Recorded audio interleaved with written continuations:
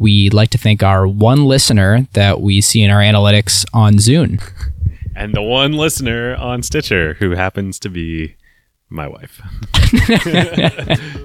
It's a great way to lead into this episode.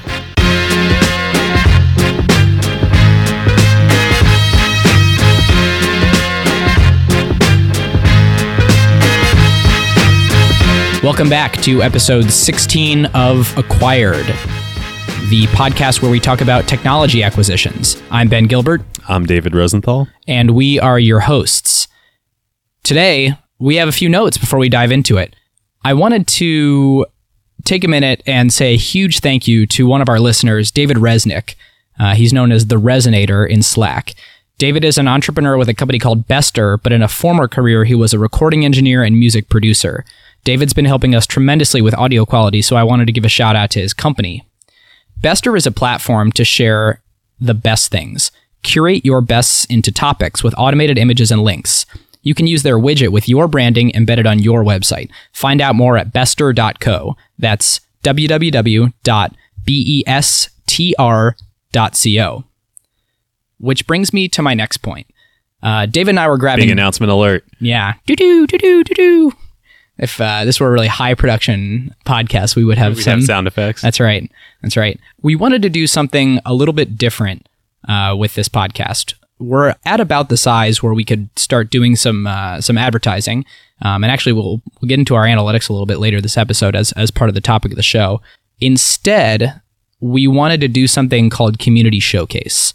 And since so many of our listeners are entrepreneurs that are building things, product people at companies or venture capitalists or finance people, really people that are involved in creating products themselves, we thought it would be really cool to try and just do a community focus every episode. Rather than advertising, at least for now, we're going to experiment with this. We're not charging anything or making any money on this, but we really just wanted to do it as a thank you to our community and listeners, and especially those that are really engaged on the Slack channel and emailing us. So if you have something you're working on and you want us to talk about it on the show, either hit us up in the Slack community or send us an email. And that's acquiredfm@gmail.com. Also on our website, and we will aim to start with one and maybe do more of these every show. Let us know what you think. Yeah, that's true. You can hit us up on Twitter too, @acquiredfm, and we may do a more kind of traditional advertising thing later, but if you're working on something, we'd love to give you a shout out on the show.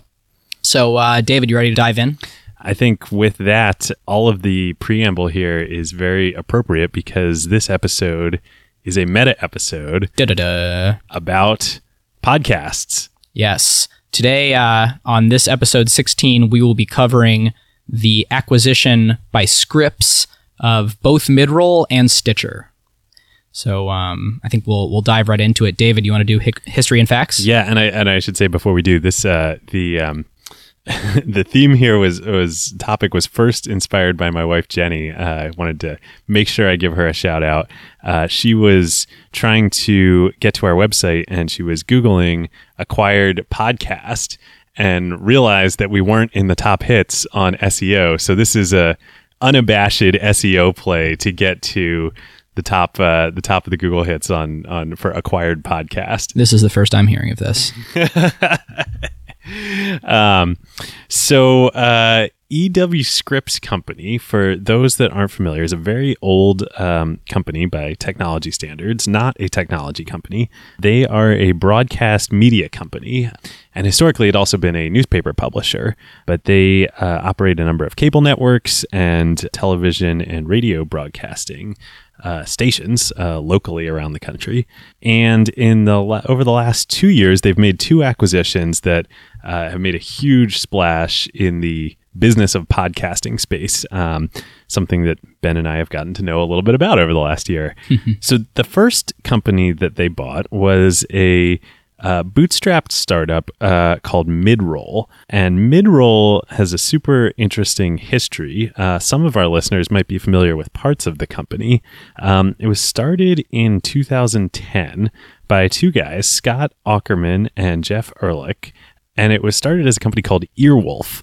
It was actually a comedy podcasting network. So Scott had a podcast that was it was in LA, and he had a radio comedy show that I believe was originally called Comedy Death Ray, I think, and they eventually changed the name of it as a podcast to Comedy Bang Bang. And he had a bunch of comedians on the show, and it had a pretty loyal following. And so they decided to sort of start a podcasting network around it. So they added a bunch of other comedy shows, added culture shows and music podcasts over time. And yes, it was Comedy Death Ray that it started as. And actually, it originally, the origins of it were in the Upright Citizens Brigade, stand-up comedy in Hollywood that Scott had started doing there. And then it actually went on separate from what the company that became Midroll.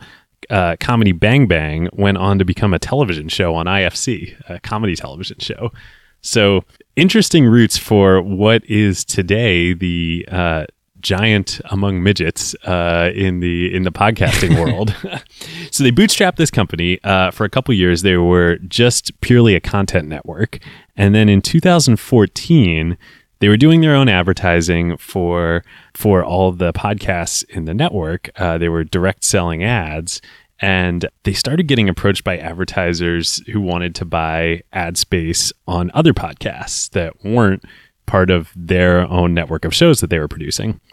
And they kind of thought, well, that's interesting. So they launched a separate product that was an ad network, one of the first, if not the first, ad network for the podcasting industry. This was in 2014. They called it Midroll Media. That gives you a sense of how new this whole thing is. I mean, it is less than 2 years ago. Less than 2 years ago, which is crazy given that, podcasting has been around for over 10 years, going back to the iPod. Yeah, pretty new to an advertising-based revenue model. Yeah. Or really monetization at all.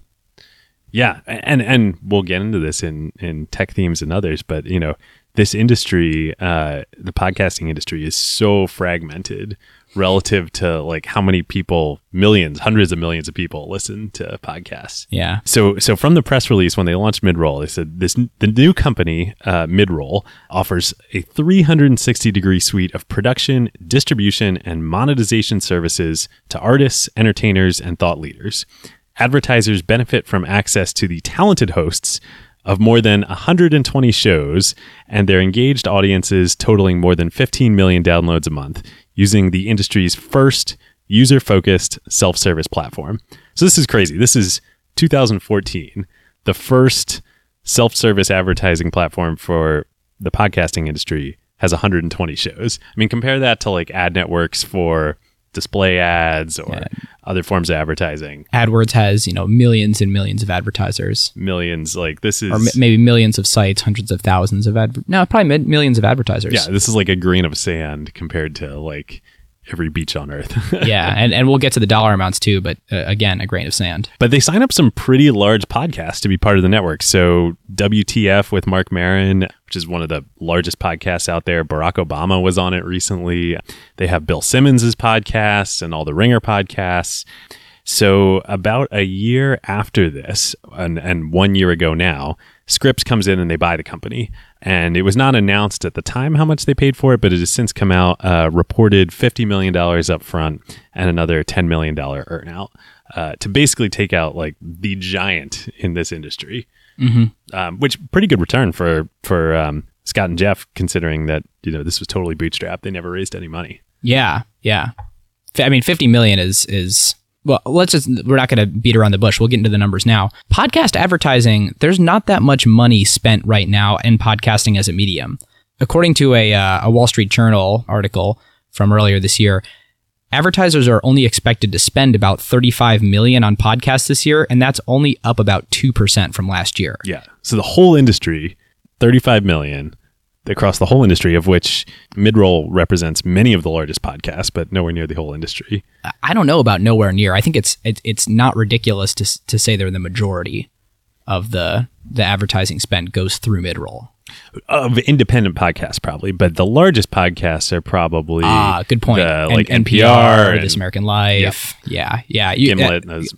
Good point. There's a quote by the someone at Midroll saying that a handful of their podcasters gross over $1 million a year, and they have about a 30% take rate. So actually, factoring back, it looks like Midroll's annual revenue is somewhere in the neighborhood of $2 million a year. Yeah. Wow. So Scripps acquires this company about a year ago, almost exactly a year ago.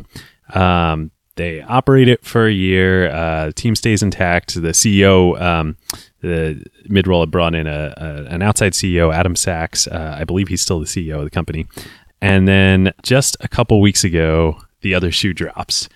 So one of the issues, which again we'll get into, that's been holding the podcasting industry back, again, relative to how much usage and engagement it has as a media platform with people and users out there, the amount of advertising spend in it, is all pillars of the platform are basically completely divorced from one another. So you have the way people listen to and consume the user experience, consume podcasts via clients or streaming over websites. That's completely divorced from where the podcasts are hosted, where the media is hosted, and that is also completely divorced from the advertising model. Well, as a quick aside, why don't I give kind of what our stack and process looks like so people get a sense. And this is not unusual. I mean, these parts are swapped in and out, but they're rarely consolidated. Just to start the whole process, .fm domain names are expensive. So you're not going out and getting, a $8 GoDaddy. So you drop $100 on picking up your .fm domain name, because that's the hotness these days. So you need some way to have a consumer facing website. So we have Squarespace for that. So Squarespace generates our RSS feed and gives us a public facing site. Now, the way that we deliver podcasts over almost any client is by submitting that RSS feed to the iTunes directory. Now, iTunes doesn't host anything. They merely have a URL pointing at your RSS feed, which they scan about once a day, unless you manually force it. And then they update their directory with where your MP3s are hosted. Now we need a place to host MP3s. A lot of people use SoundCloud. A lot of people will use something like PodTrack. For a while, we were actually hosting them on Squarespace, but you don't get a lot of analytics that way. So then you need a hosting service. So we use Libsyn for that, who's actually been really great. So you pay for a hosting service to host your MP3s, which your RSS feed points. Yeah. So now we've got just to get this podcast in the ears of you, dear listeners, we have to go through 3 companies. Yep. So then it's in iTunes, and there's a player that ships with iOS, obviously, or you can use iTunes on the desktop that points at the iTunes directory, but it's made available for others to point to also. So Overcast or Pocket Casts, or there is a variety of players that a lot of you are listening to, mostly on your iOS devices, over 80% on iOS devices. And again, that's completely decoupled from all the other pieces of the ecosystem. So at the end of the day, if you're advertising on a podcast, all you really know is that your name and company was mentioned at an MP3 that got shipped down to potentially an unknown number of people using an unknown number of platforms, and you don't even know if they heard it. Yeah. And compare and contrast that to other technology-enabled media platforms like Medium for blogging, or Facebook, which we've talked about a bunch, or Twitter, or Instagram. All of those, the consumption of the content by users, the hosting of the content for the content producers, and the advertising platform are all very tightly coupled into one product. Yep. And in fact, it's the reason that those industries, the incredible measurement and the very tight coupling of all those components, are the reason why those became dominant advertising platforms. I mean, for direct response ads especially, but even brand advertising requires an amount of measurement beyond what's available in podcasting right now. Yeah, I mean, if somebody were to come along and give Ben and me a boatload of money to read their advertisements on our show, we basically could tell them nothing about what happened with that. We actually, is this a good time? Should we share what our numbers look like here? Yeah. Let's do that, and then we'll pick the story back up. Cool. So here's what we could tell them. We could tell them, I'm looking at our LinkedIn episode 2 episodes ago, that we have about 6,400 listeners, which is unique IPs that have downloaded the URL. We are non-representative. Most of the time, 60 to 70% or higher of of listens are going to come through Apple's iOS player. We actually have of that, 6,400? Mm-hmm. About 4,100 come from Pocket Casts, since they were kind enough to feature us on the homepage. So a lot of you are probably listening through the Pocket Casts app. About 1,000 from Apple, 297 from Marco Arment's Overcast, and then trickling on down from there through various browsers of people listening on the website. But we basically could tell them a little bit about geography. We can tell them the IP addresses and cities that people are coming from and the clients, but we have no idea how many people actually got to that point in the episode. Yeah. That's one of the critical pieces. We can't tell them how many of you actually heard what we would be being paid to say. Right. And everybody, you hear those promo codes in a lot of podcasts that give you that nice 10% off. That is literally the only way that the advertiser has to attribute to that channel. So a lot of the times, you might hear an ad for Squarespace, and you go to Squarespace and you sign up, but you don't type in the code. That never ends up getting attributed to that podcast. The loop doesn't get closed. Nope. And then so you get a little bit of the picture of some of the challenges with the industry. So Scripps actually, and other people have tried this before, but Scripps actually is really brilliant here. Like, they see there's a huge arbitrage right now between the listener numbers and engagement on podcasts as a whole medium and the complete cluster that is the state of any kind of advertising or analytics on the platform. And so the only way you can solve this is to own the full stack and bring it together. One way to own any sort of advertising on the back end would be to be the hosting and to be the analytics, but you couldn't do the measurement unless you have the front end too. So on the web, you could run JavaScript and understand, has an ad been served? Are people clicking it? How long has it been on site? How long has it been shown? Anyway, in a podcast, you'd need to get a player that had a pretty serious market share in order to actually, understand impressions or do anything fancy around, during this part of the podcast, there's going to be something popping up. And if you want to tap that button, it'll take you directly to the site. So you don't have to remember to type it in later. Or even just passively to know, just like on Instagram, like, did somebody actually see this picture or this ad? Right. So a couple weeks ago, the other shoe drops, and Scripps acquires a company called Stitcher. We'd suspect many of you know about it and might be listening to us on Stitcher, but our analytics tell us there is one of you. Thank you, Jenny. Jenny is my wife. She loves Stitcher. So Stitcher is a podcast client for mobile devices. And it was kind of an interesting story. It was founded in 2008 by three guys, Noah Shank, Peter DeVrode, and Mike Gaffrey. And just like now, in 2008, podcasts were also experiencing a torrid growth pace. And Stitcher managed to raise quite a bit of venture money to go after this vision of creating the front door, the aggregated user experience client, to become the dominant podcasting client. So they raised about $25 million over 3 rounds, first from New Atlantic Ventures, and then from Benchmark, and then from NEA. And unfortunately, it didn't work. So in 2014, about the same time that Midroll was getting launched, Stitcher actually ends up getting acquired by the French music streaming company Deezer, the sort of Spotify competitor. And that didn't work out too great either. It sort of languishes within Deezer. And then last month, Scripps bought Stitcher back from Deezer. And we don't know how much Deezer acquired it for, but we do know it was an acqui-hire, so probably not much. And so Scripps buys Stitcher for the princely sum of $4.5 million in cash. Yeah, that's... So this is a company that had raised $25 million as a venture-backed startup, failed, been acqui-hired by another venture-backed startup, and then now is being bought by Scripps for $4.5 million.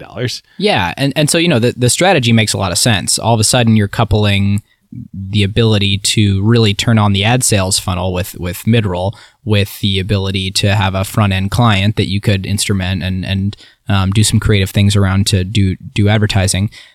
At the end of the day, iOS is still the dominant platform that people listen to their podcasts on, and it ships with a podcast client. So the challenge ahead is to be able to figure out a way to make Stitcher appealing to people that they would actually go and seek out another way to listen to podcasts rather than use the built-in Apple one. And again, like Scripps gets this. Like, again, this is the play that you would run if you want to actually unlock the value in the podcasting ecosystem. So Adam Sisman, who's the chief digital officer at Scripps, who led the acquisition, he was quoted in the press release as basically saying just what Ben said. We certainly have the ad sales force and the connections that make us a leader in the space. But today we depend almost exclusively on distribution into other channels. This puts in place with a very strong brand, arguably with Stitcher, very strong brand, another piece of the puzzle in the ecosystem play. Yeah, I'm just going to throw it. I don't know if it's a bias or if it's, whatever. I think Stitcher's garbage. Like every time I open the thing, it is. Yeah, so let's get into why Stitcher is garbage. So the tech industry, and especially the corner of the tech industry that is concerned with podcasts or have podcasts of their own, basically like erupted in an outcry when this happens. John Gruber, who hosts the talk show, which might be the largest and most influential technology podcast, he wrote a blog post saying, Midroll owning Stitcher is not good for the podcast ecosystem. Stitcher is popular, but my show is not on Stitcher because Stitcher rehosts the audio, compresses it to hell, and unless you opt out, inserts their own ads. That's not how podcasting is supposed to work. I firmly believe podcasting should be open like the web. Yeah, so Gruber is a grumpy old man on this one. I mean, I think that there's a lot of things where I don't believe that the user experience delivered by Stitcher is very good, and I don't think the fact that they're compressing the audio is great. You want to let podcasters kind of have creative freedom on that. I think the way they currently deliver ads is kind of garbagey. The list goes on. However, is publishing worse than it was when you had to purchase your own rack-mounted web server and install your own blogging software? Like, are we in a place where if somebody creates the Blogger or Medium, or the worst case scenario on everyone's mind is the Facebook, of podcasting is the world worse? I think there's a very valuable business to be made there, and I think you can provide potentially podcasting to more people than hear it today, because you can come up with a real sustainable business around it. There's definitely some sacrifices that would have to be made there, because I think that ultimately it would be a programmatic ad network with a full bidding system, the way that AdWords is, or the way that Facebook ads are. And, maybe that upsets a lot of people and changes the way that it works a little bit. But I think it makes podcasting a more sustainable business. Yes, I totally agree. I completely agree. Gruber's being a grumpy old man here. The problem isn't what Stitcher is doing. It's that they're doing a really crappy job of it. And like the parallels here, I completely agree. I think the opportunity is huge to create, as terrified as Gruber and Ben Thompson, another one of our folks we talk about on the show are a lot. He has a blog post about this on Stratechery and talks about it on his podcast, which is excellent, Exponent, that he does with James Allworth. They're terrified of the Facebookization of podcasts. But the difference between Facebook and Stitcher is, like we talked about in the Instant Articles episode, Facebook cares a lot about the user experience and about making things beautiful. And the analogy is exact between Instant Articles, where they're taking content that publishers have created, they're self-hosting it within Facebook, and then they are serving ads that they are inserting into it, and then sharing that ad revenue with the publishers. It's the exact same dynamics. The difference is Facebook acquired Push Pop Press to do this very, very beautifully, and Stitcher is a piece of crap.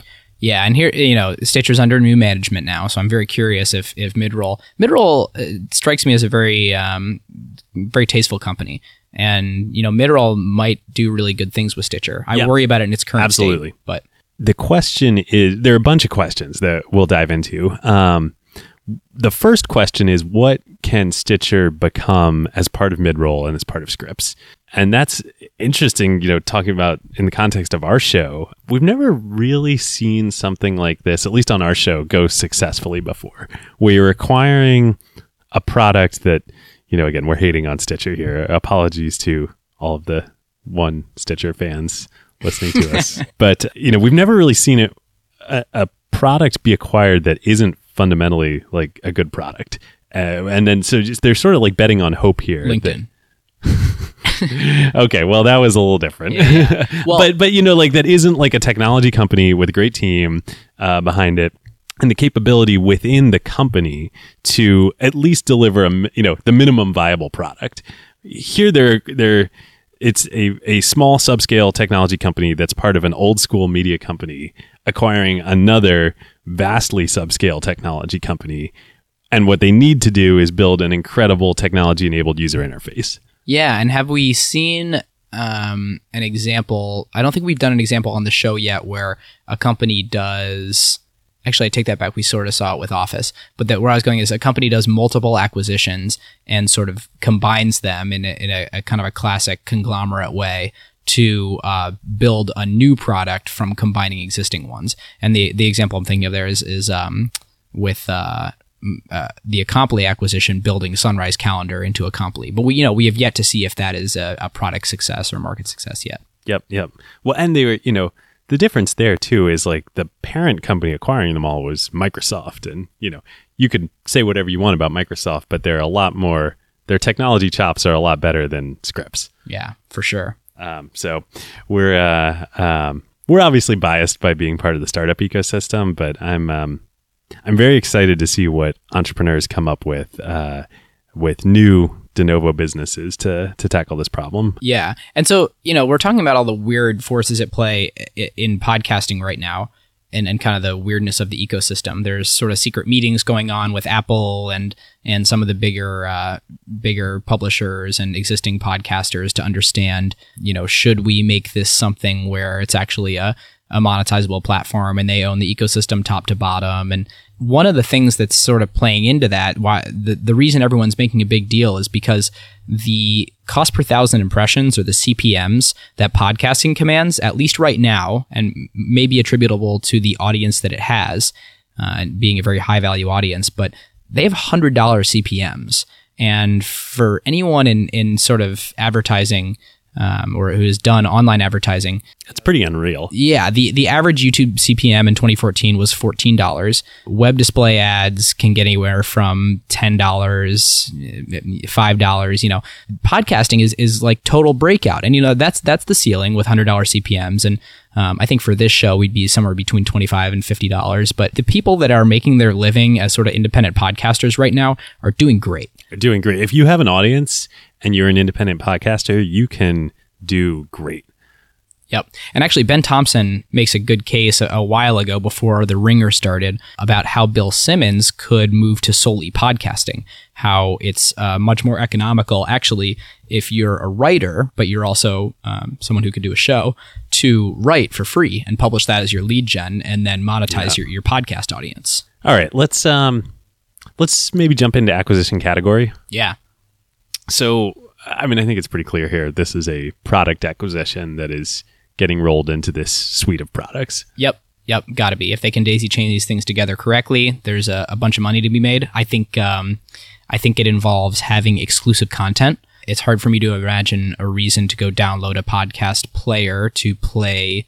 Well, it's hard for me to imagine going and downloading Stitcher to listen to content that I could get otherwise. But if it became sort of a Netflix type thing where they're producing original content and signing exclusive artists, and maybe it doesn't quite use that model where I'm paying a subscription fee, but it does use the model where I have to be listening on the very place where I can be advertised to, then they might be able to create a real business there. Yeah, and this is very explicitly, they've said so. This is their plan. And so Midroll was already had two pieces of the ecosystem together with the content network and the advertising network. In a news article, in an interview after the acquisition of Stitcher, this kind of came that Midroll has just come out with a new premium service called Howl, which offers original shows and ad-free archives of popular podcasts. So they're clearly moving into this kind of Netflix type category. And they interviewed the president of the VP of Business Development at Midroll, Eric Dine, and he says clearly at some point the two will intersect. Yeah. Okay, moving on to, do you want to do what would have happened otherwise? Yeah. I mean, I think in this case, like, this is sort of the first real splash that's been made of somebody trying to do the obvious and bring the three pillars of this medium together. So I think otherwise, like, we would just continue to drift. Yeah, Stitcher continues to languish. Midroll continues to grow incrementally and is able to sell to, sell ads to some of the big but not network big podcasts. And we continue to see a lack of consolidation and no money go to podcasting. Yep. And what's interesting this is almost the, like, not what would have happened otherwise, but what will happen now. I do wonder if this is like the shot across the bow that wakes up some folks in the entrepreneurial and startup community to realize, man, there's a big opportunity here, and build or attempt to build, what Stitcher tried to in the beginning. Yeah, David, it feels like you're teeing me up a little bit. We actually gave this a go at Pioneer Square Labs, and we were really interested in podcasting just based on the growth trajectory of the amount of people that have started listening to podcasts in the last couple of years.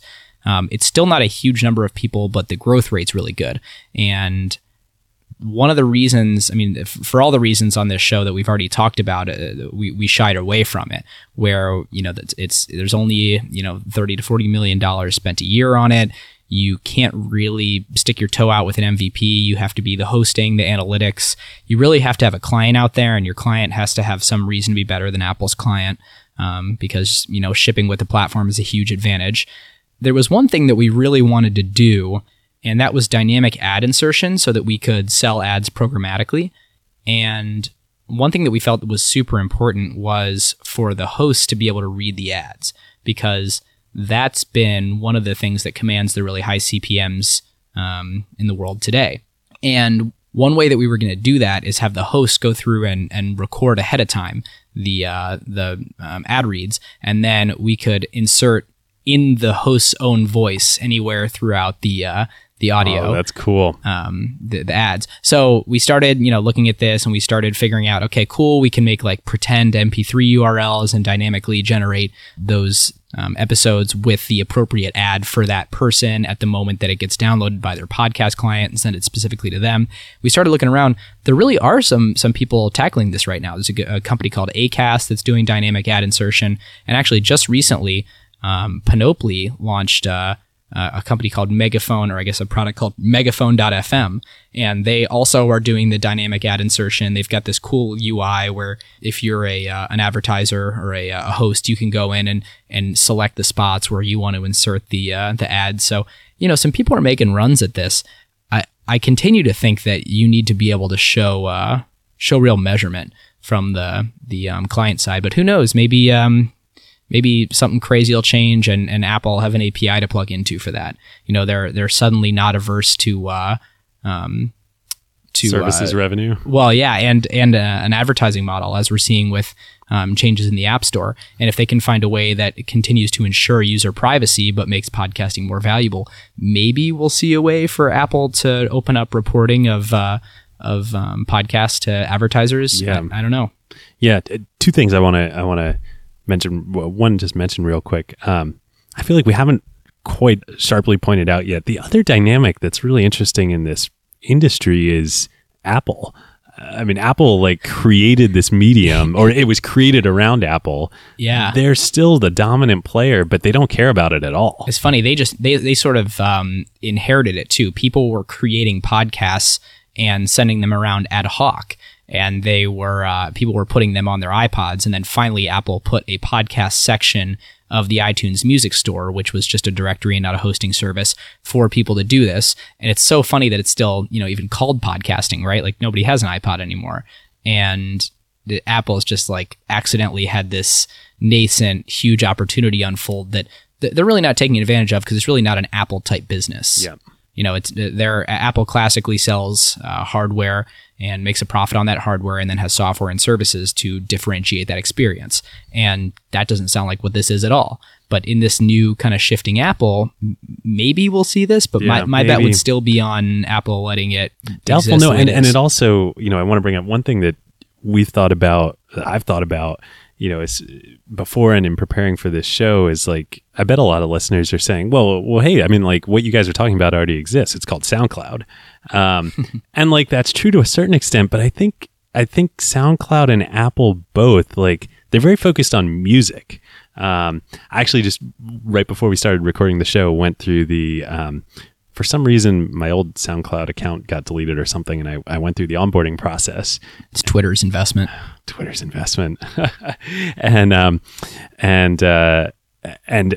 through the onboarding process, like, it's super clear that SoundCloud is about music and that they're pushing people to music, not to podcasting. And same with Apple. They bought Beats.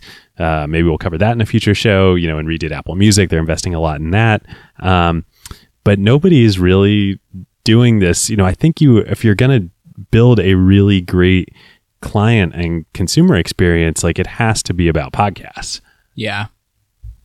Yep, agreed. Second thing I wanted to mention real quick, Ben, this is a great example since you were talking about PSL. Like, I'm curious, I bet a lot of our listeners are curious, like, what's your process at PSL? Like, how did you guys, when you were diving into podcasts, like, what did you do to validate the market? Like, how did you look at this? Yeah, so a lot of the times we start with a space that we think is interesting, and that's what we did here. And I really, I'm kind of the guy that buys all of our ads on social and search. And in sort of knowing exactly how that world works, it was kind of like blindly obvious to me, like, wait a minute, if I want to buy ads on a podcast, I have to do what? Like, manually get in touch with someone at Midroll, and there's a minimum or at the spend. Podcast directly. Yeah, it's a completely immature market, and so we started pushing on that opportunity and trying to figure out, okay, what would it look like if we actually pursued this? So we do two things. We do kind of a top down and a bottom up. And from a top down, we look at what is the market today and what market forces do we think will make, what does it look like in 5 or 10 years? And obviously that's a guess, but we try and make that an educated guess. And we look at things like, in this, Apple could be either a big risk or potentially make this a lot easier. And that it would be all about timing. So we look at sort of that top down of, okay, how much money could this business really make? What's a TAM there? And then we do a bottom up. And I think that if we were a VC firm, we would kind of just do the top down. And if I was an entrepreneur, we would just do the bottom up. But since we're sort of both, that the kind of startup studio is responsible for both sides of the house in the early stages, deciding whether to go after the opportunity and actually doing some of the building. Once it kind of passes that sniff test of this could be a big business, which this one didn't, then we start really validating, can we acquire customers for significantly less than the lifetime customer value, building as lightweight of stuff as we could.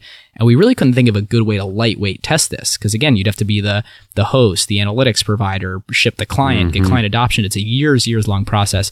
And it could be an interesting business, just not one that we could do in sort of a short early validation timeframe.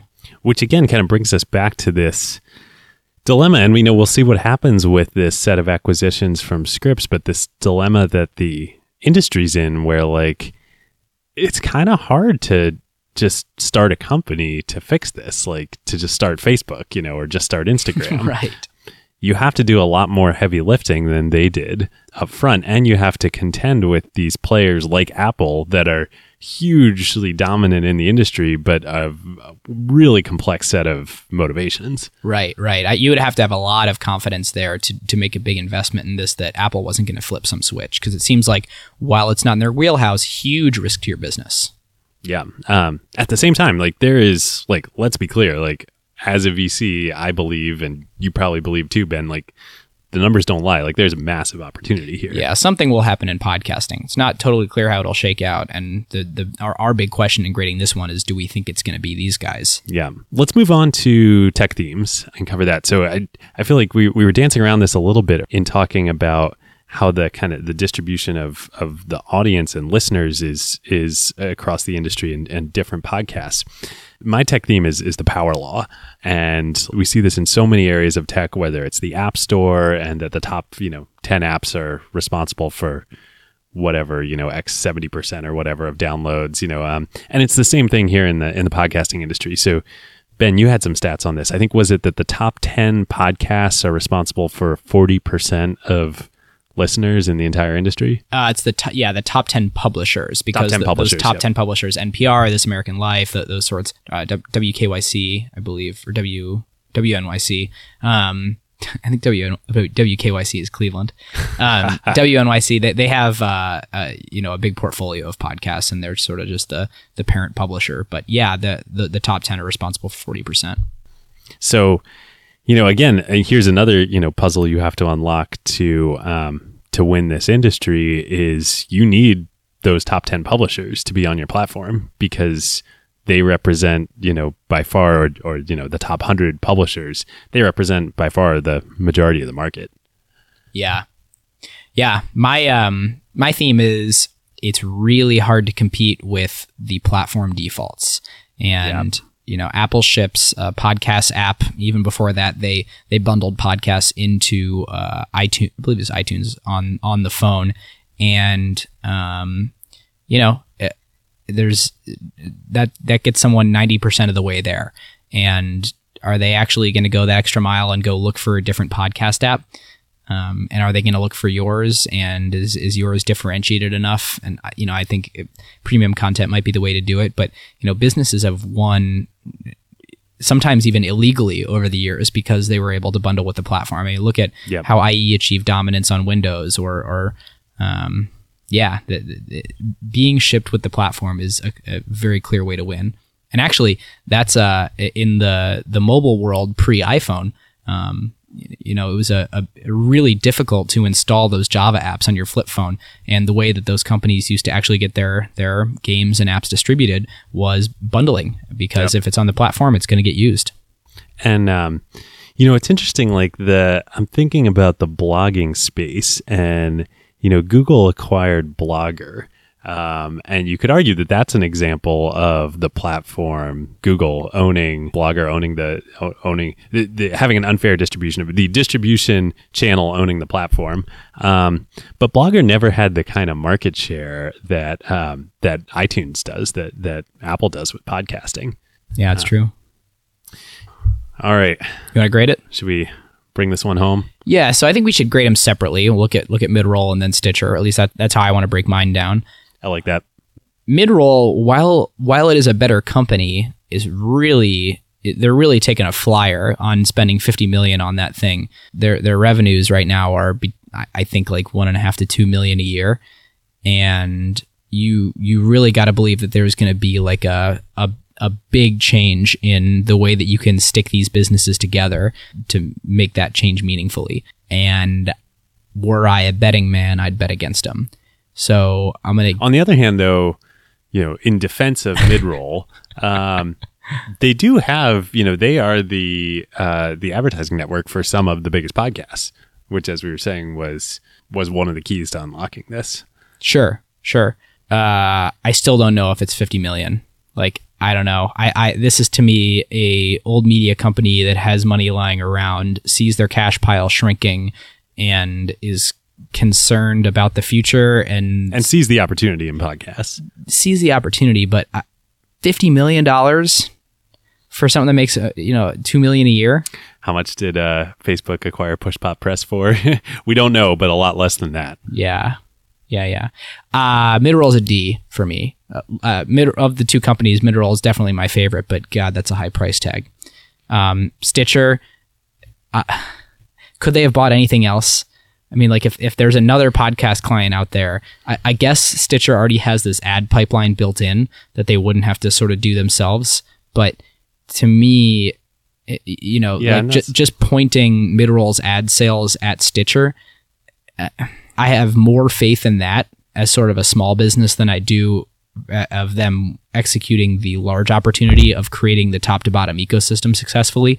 So I'd say, I'd go a B on the Stitcher acquisition, just because they've already got Midroll and they can point those ads into Stitcher, and I'm sure make some money out of it and get their $4.5 million out. But I don't think they're going to pull this big shebang off. The whole rodeo. I think I'm with you. Looking at them separately, I mean, one of the things with Midroll, I'm not going to be as harsh as you. It really, even though the company was founded in 2010, like Midroll only started 2 years ago. So, yes, like that was a very healthy multiple. Whatever their revenue was, like it was a healthy multiple that they paid for it. But I'm sure it's growing very quickly. And if they can start to get some of the big publishers and represent them, maybe there's more to it. I'm not incredibly bullish, but I'd give it maybe a C+, B-. Now, again, the real issue is TAM, right? Like the whole key to this is you have to unlock the TAM, the total addressable market, and you have to do that through an integrated platform, which brings us to Stitcher, right? And we have been hating on Stitcher in this with probably good cause in this episode. But again, like, what you were just saying, Ben, I think is interesting. Like, who else were they going to buy? Right? Like, what were they going to do? They knew they had to have a client, and this is Scripps that we're talking about. And Midroll, while great company and a podcasting company, it's not a tech company. It's an ad network. And it's like a low tech ad network, like spoken word, this is a people business, not a tech business. So they didn't have anybody that they could build this internally. And then who are they going to buy? Like, they're not going to buy Overcast, which I use and love. It's great. Marco Arment. It's great. No way he's going to sell this to anybody, let alone to Scripps. I wonder how many users this is what I'm getting to. has. Pocket Cast. I don't know. Pocket Cast could have been a potential one, but Stitcher, for all of its problems, and we don't know how engaged these users are, but they had 8 million registered users. Now, I bet a lot of those were lapsed users. But if you do the math, they paid $4.5 million for 8 million registered users. So they paid just over 50 cents per registered user. Yeah. If big if here, they can magically hire some great people to come in and actually build a really good user experience here, like that's fairly cheap for like a pretty big head start. Mm-hmm. Again, I don't think they're going to pull this off, so I'd give that a B. It's not terrible. They didn't spend much money on Stitcher, but I'm handicapping the odds of this success at low. But again, if they pull it off, right, they're going to look brilliant, right? Like if they can pull it off, I don't think they will. They will have spent $54.5 million to win this category. I don't think they're going to pull it off. Yeah. Hey, I also just figured out in looking at Crunchbase to see if Shifty Jelly, the awesomely named parent company behind Pocket Casts, if they'd raised any money, and according to Crunchbase, they haven't, but they are an Australian-based company. So that explains our Australian listeners. Very cool. Right. Shout out down under. Yeah, if you know anything about Pocket Casts, hit us up in the Slack community or by email. We'd love to chat about it. Okay, should we move on to follow-ups? I think it's time. All right, 3 quick but super interesting follow-ups this week. First, Twitch, going way back to one of our earlier episodes. We talked a lot in the episode about the massive volume of transactions that are going through the Twitch platform in tipping, which for those that are unfamiliar with tipping or did not listen to the episode, go back and listen to it. I think it was one of our best early episodes. It's raw, but it was good. So tipping is very raw. It's this amazing phenomenon on Twitch where people will just give other people money. So like if you're streaming on Twitch and for a variety of reasons, but your audience will just give you money. It's called tipping. And when Amazon acquired Twitch a couple years ago, all of this was just happening off the platform through overlays and screen overlays that broadcasters would use.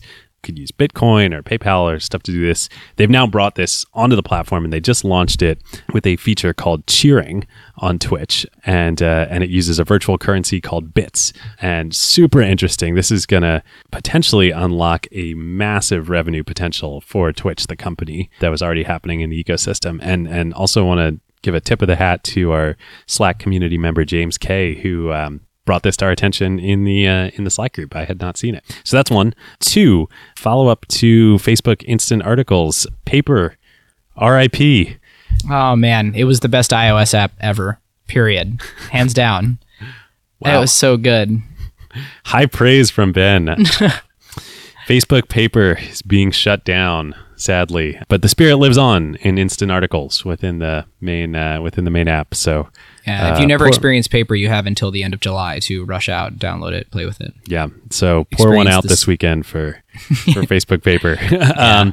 And then lastly, super interesting. We posted this in the Slack community, the SEC filing for LinkedIn, detailing all of the ins and outs and blow by blow of the acquisition process came out, and it is super interesting. So we'll link to this in the show notes, and it's also in the Slack group. But turns out there were actually 5 parties involved in bidding for LinkedIn. So Microsoft, obviously, and then everybody assumed, and we speculated on the show that Salesforce, it's now come out, Salesforce was heavily involved in the acquisition, but there were 3 others. 2 have been identified as Google and Facebook. The Facebook story is pretty interesting. Apparently, assuming that Facebook is the party that is referred to in the filing, Reid Hoffman had a meeting with the CEO, of the company, of Party D or whoever it was, Mark Zuckerberg, and said, hey, there's actually this acquisition process for LinkedIn going on. Like, would Facebook be interested in? And Zuckerberg was like, no. So that was not a involved process with Facebook. But Google apparently went pretty far down the path. And then so did the mysterious Party C. Nobody knows who Party C is, but they also spent a lot of time looking at LinkedIn. The other interesting thing in this filing is the bidding war. So the first bid that Microsoft put in for LinkedIn was $160 a share. And if folks might remember, the deal got done at $196. And so what happened, and I think that was about $5 billion worth of value. That's the difference there. And so it turned out, so Salesforce and Microsoft were bidding against each other, started at 160. Deal was on track to happen. Microsoft had won it at 182 per share. The merger agreement was being negotiated. Everything was going along. And then Salesforce, or Party A, as it's referred to in the filing, just comes in over the top after having essentially pulled out with a $200 per share bid, kind of out of nowhere. But the bid was not all cash; it was mostly stock, and so that kind of threw a big wrench in the process. The whole deal with Microsoft had to get renegotiated, and ended up getting done at 196 all cash. Wow. Great move, Salesforce. Yeah. I hope that Reid Hoffman and Jeff Weiner wrote sent a really nice bottle of wine to Mark Benioff after that. Yeah, no kidding. and will now compete against him. Yes. Yeah. Should we do the carve out? Let's do it. All right, nice.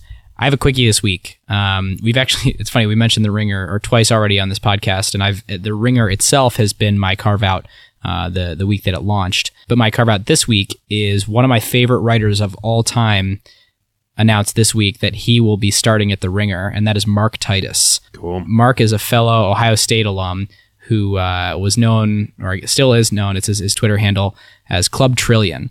And it is the most awesome name of all time because Mark would ride the bench and would get put in for 1 minute per game. So his stat line read 1-0-0-0-0-0-0-0.